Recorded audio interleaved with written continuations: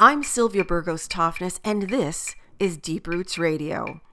Every week, my guests help us connect the dots between what we eat and how it's grown, because every single food dollar we spend either protects or degrades the environment, produces foods with high nutrition or empty calories, and either helps pay a fair wage or keeps farm workers among the working poor.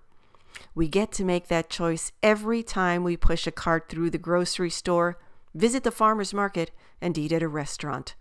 I hope you enjoy this interview.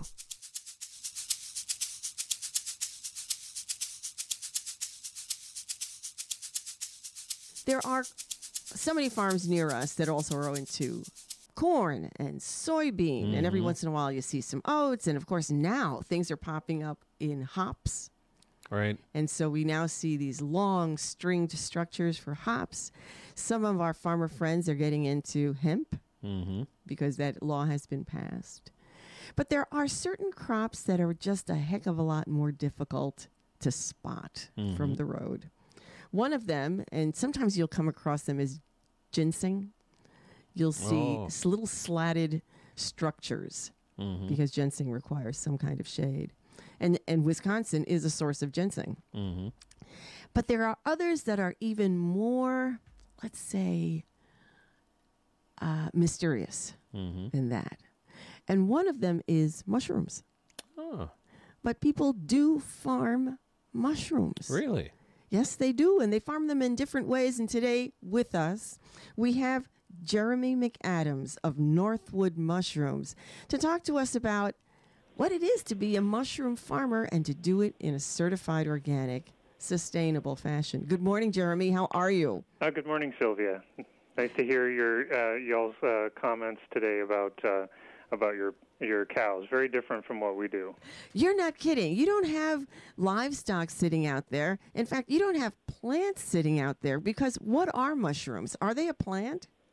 No, mushrooms are a different kingdom than either your cattle or plants, fungi. And I mean, one of the things that really interested me, got me interested in mushroom farming in the first place, is that they are so different and they have properties kind of each. So, you know, obviously there's sort of these inert things that kind of grow in some kind of medium like wood or compost, but they also like, and that's sort of like plants, but they breathe oxygen and exhale carbon dioxide like we do. So there's sort of a cross between those other things. Wow, interesting habits. Okay, I would suspect, Jeremy, that almost nobody knows much about growing mushrooms in our listening audience. Although now they're selling these various kits that you can buy in order to kind of experiment with this very different kind of growth, which is, once you get it into the kitchen, really super delicious. So the way that you grow mushrooms, if I was to visit your farm, what would I see? And kind of what's the process as you go from the beginning of the growing season to harvest? It's like a ginseng structure, because most of our production is under a shade structure, and then we also have a plastic greenhouse or high tunnel. They're visible from the road. So, the way we start is actually this time of year. So we kind of like vegetable growers, they get their start in a greenhouse, maybe with starts, plant starts. This time of year, we're out there thinning logs, and then we take those logs, we drill a bunch of holes in them, and then put the spores, or what we call it spawn, which is the mycelium growing in sawdust. We put those in all those holes, and then over the course of the next year, those that mycelium will grow from those inoculation sites into the rest of the wood until it's like fully colonized. Now, mycelium, is that like the roots? Yes, that's really the roots, and it's what would say really the organism. So when you see a mushroom growing out, what that really is kind of like an apple on a tree. You know, you can trim you can take that apple off or that mushroom off, and you're doing no damage at all to the organism. Basically, the mushroom is there as a way of reproducing, just like seeds, kind of like seeds are for an apple tree. Got it. So the mycelium itself. Let's continue with that analogy of trees for as long as we can take it. Okay. So if the mushroom is like the apple, it's the thing that is the fruit of the mycelium. The mycelium would be the apple tree and its roots, I would guess. Mm-hmm. And most of us have seen trees, so we're familiar with these structures that kind of pop up out of the soil, and some of them have fruit on them. And in this instance, for our conversation, we're talking about apples. When you're talking about mycelium, this other kind of structure, so much of it occurs out of sight. Mm-hmm. So your mycelium actually kind of spreads throughout these logs that you use as their kind of growth structure? Mm-hmm. Yes. So with a tree, they're absorbing a lot of, like you said, a lot of that activity is happening underground because there's such an interdependent relationship between the soil and the tree itself. In this case, the tree is the logs that we use are once we cut them, they're in a state of sort of controlled decay, where the mycelium is breaking down and decaying that wood and drawing all of its nutrition.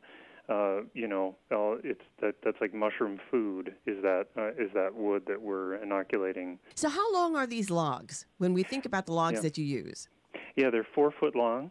Mm-hmm.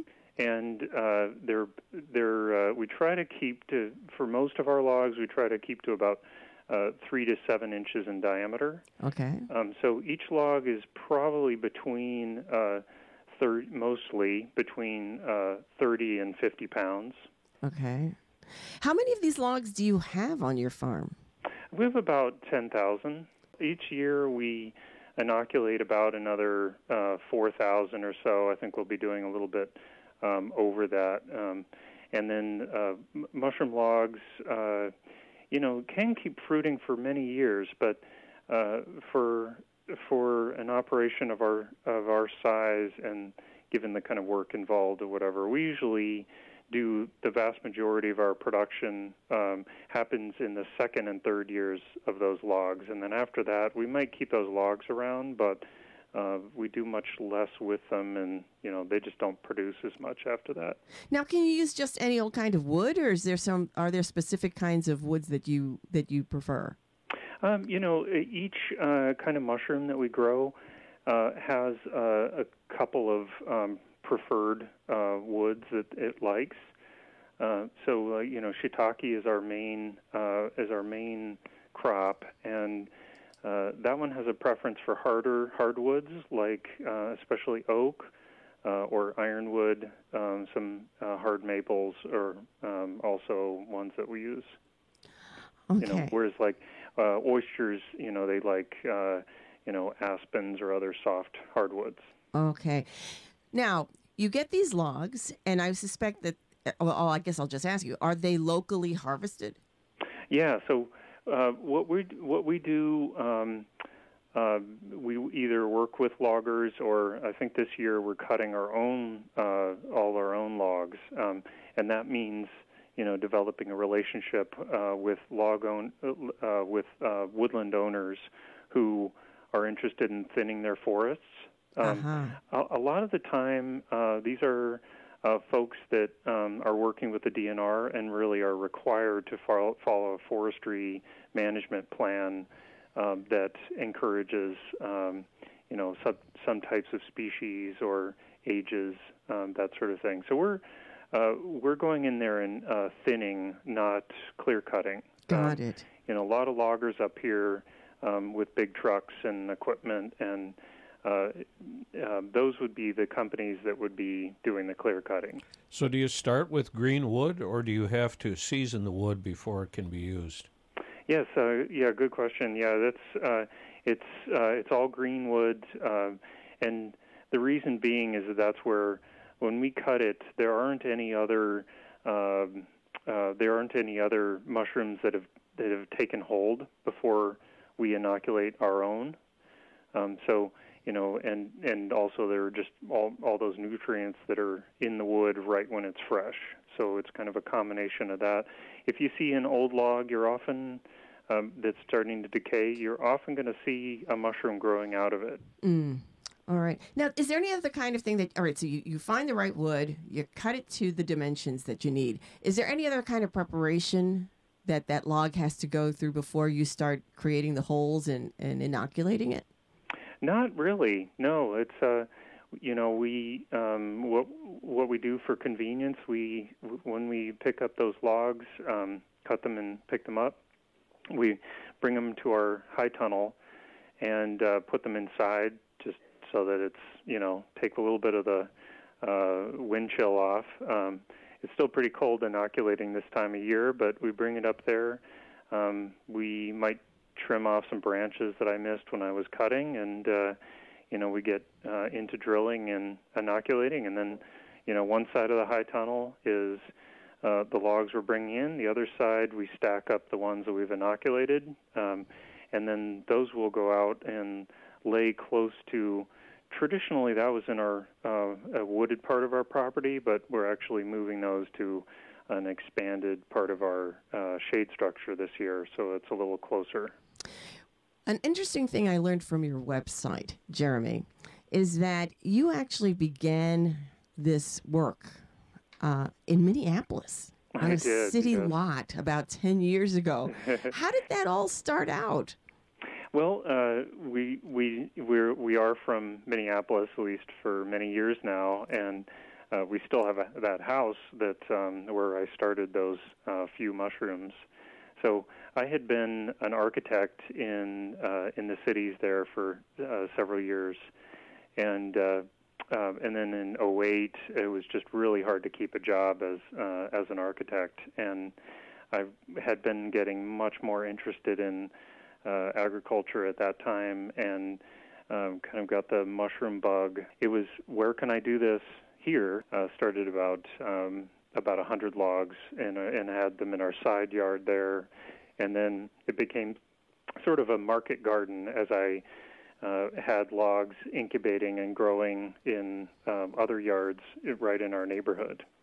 Got it. All right, so actually you began as an urban farmer. I did, yeah. And I think you're if I'm understanding your history, you then moved to a spot in Maplewood and also Ham Lake, and eventually landed in Clayton. How long have you been in Clayton now?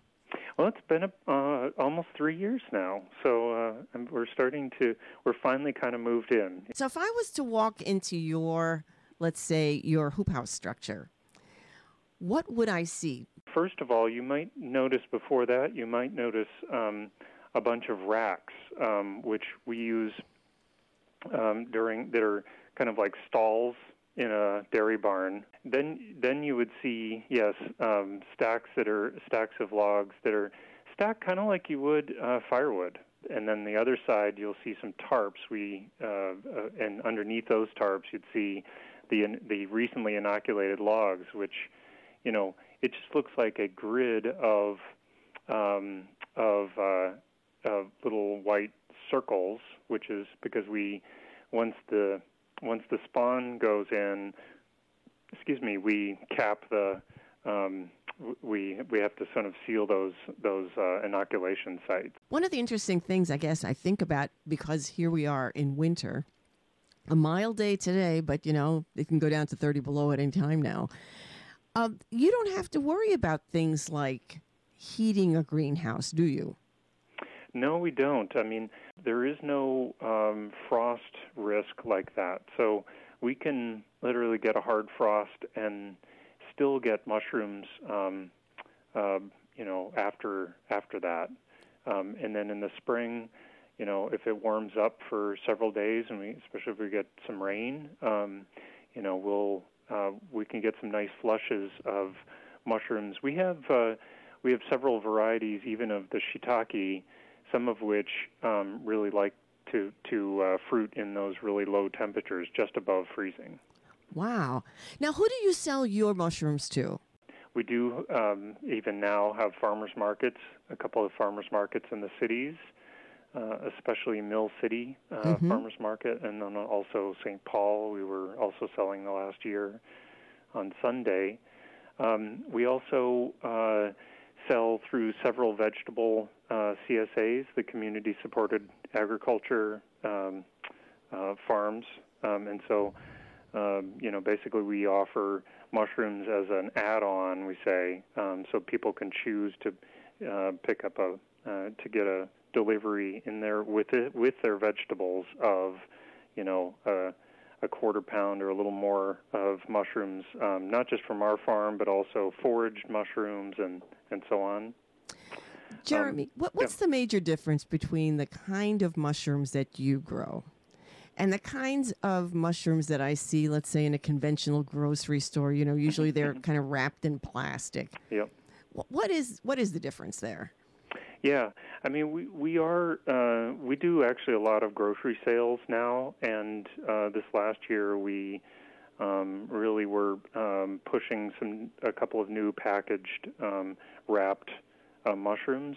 But I would say still, like you said, the vast majority of mushrooms you're going to see in the stores are wrapped like that, and they're most of them, even the specialty shiitake and oysters that you see, were probably grown in plastic bags in a mix of wood chips, straw, sawdust, things like that. And I've got to say, people ask me, they see how much work we go to, because the logs are quite heavy. It just kind of slows everything down somewhat. But the quality of what we have, as far as I think the richness and strength of flavor in these mushrooms is exceptional compared to those normal ones you'd see. Also, the texture is much more robust. They have a longer shelf life. I could go on. Okay. How long does it take between the time you inoculate a log and they begin till you can actually harvest mushrooms? It depends on the mushroom and the particular log. We'll see mushrooms on oysters after even 3 months of incubating. On the other hand, there's some mushrooms that you don't tend to see until about a year later. So it really does vary depending on the one. But I'd say the majority of the mushrooms that we're inoculating, like most of our shiitake, are when we inoculate over the winter, most of them are starting to fruit in the fall of that year. Okay. About 6 months later. Now, you mentioned that sometimes, very often, the kinds of mushrooms that we'll come across at a conventional store might have been grown in a bag that was filled with compost and soil and other kind of stuff. So why have you chosen wood to grow your mushrooms in? All these specialty mushrooms, most of the specialty mushrooms that we work with, will only grow on woody products. It really is the only choice with certain specialty ones like that. So, Jeremy, how can people find out more about you? What if they want to buy some or know where yours are sold? Where can they go to find that out? Well, so we actually have 2 websites because our business name is Cherry Treehouse Mushrooms, which is how we got a start. But we have so if you wanted to go to Cherry Treehouse Mushrooms at .com, cherrytreehousemushrooms.com, they could find some information. Also, as you said, we are also this year we started going under the name of Northwood Mushrooms as well. So you could also go to northwoodmushrooms.com. I visited both websites in the last couple of days, and they are chock full of great information and terrific photos. We have actually quite a large store of recipes, which we share with CSA members and farmers market customers and so on. And we are is trying to get some more of those recipes online. We also, I got to put in a plug also for our mushroom butters and pâtés, which we started at the farmers market, but we now have a couple of. There are a few stores in the Twin Cities that co-ops that carry those as well as the Farm Table.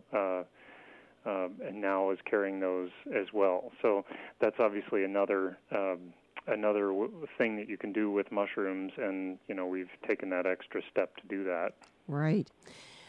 Well, as we kind of wind up here, I guess a couple of last questions. One is, have there been any kind of surprising challenges as you've gone through this work of setting up and establishing and growing a good mushroom business? Well, I mean, I'd say that, one of the biggest challenges for us, for sure, has been, just to really, bring down costs for as much as possible. Like I said, there's a lot of logistics in just moving around, a kind of heavy product. I mean, these logs are, just like the effort to move those around in the best way possible, and then of course, most recently there's more and more required reporting and such about food safety and things like that, which are great things, but that is a new challenge to many farmers who are especially who are doing wholesale as a primary source of their revenue. And that's something that I'm hoping more and more people realize, is that there's a lot of rule and regulation that farmers of all scale need to be aware of and to follow in order to provide our customers and our families with not only food that's delicious, but also which is safe and nutritious. And so that's something that you, Dave Corbett, are very familiar with, having been in the dairy business for 30 years. Oh, boy. Yeah. Yeah. Mm-hmm. And certainly now selling 100% grass-fed beef, as I do to retail customers, it's following and making sure that we're having our beef processed at a USDA facility. Our pastures are now certified organic. And Jeremy, are you certified organic? Yes, we are. Yeah, and I think that organic is important because of the healthfulness of the product, because there is going to be little or no residual chemicals and whatever in the food.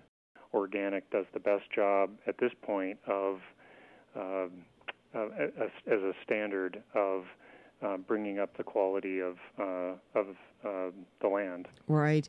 And certainly I think one of the things to keep in mind when we think about certified organic and the standards that we're all kind of working to meet is that that's a starting place, so that we're making those standards stronger. And we think about the entire ecology, as you said, Jeremy, in order to use organics as the starting point from which to actually build a regenerative local ecology. Visit my website, bronxtobarn.com, to download this and past interviews, to learn about my farm, and to reserve 100% grass-fed beef. We deliver to Minneapolis and St. Paul, Minnesota. Thanks.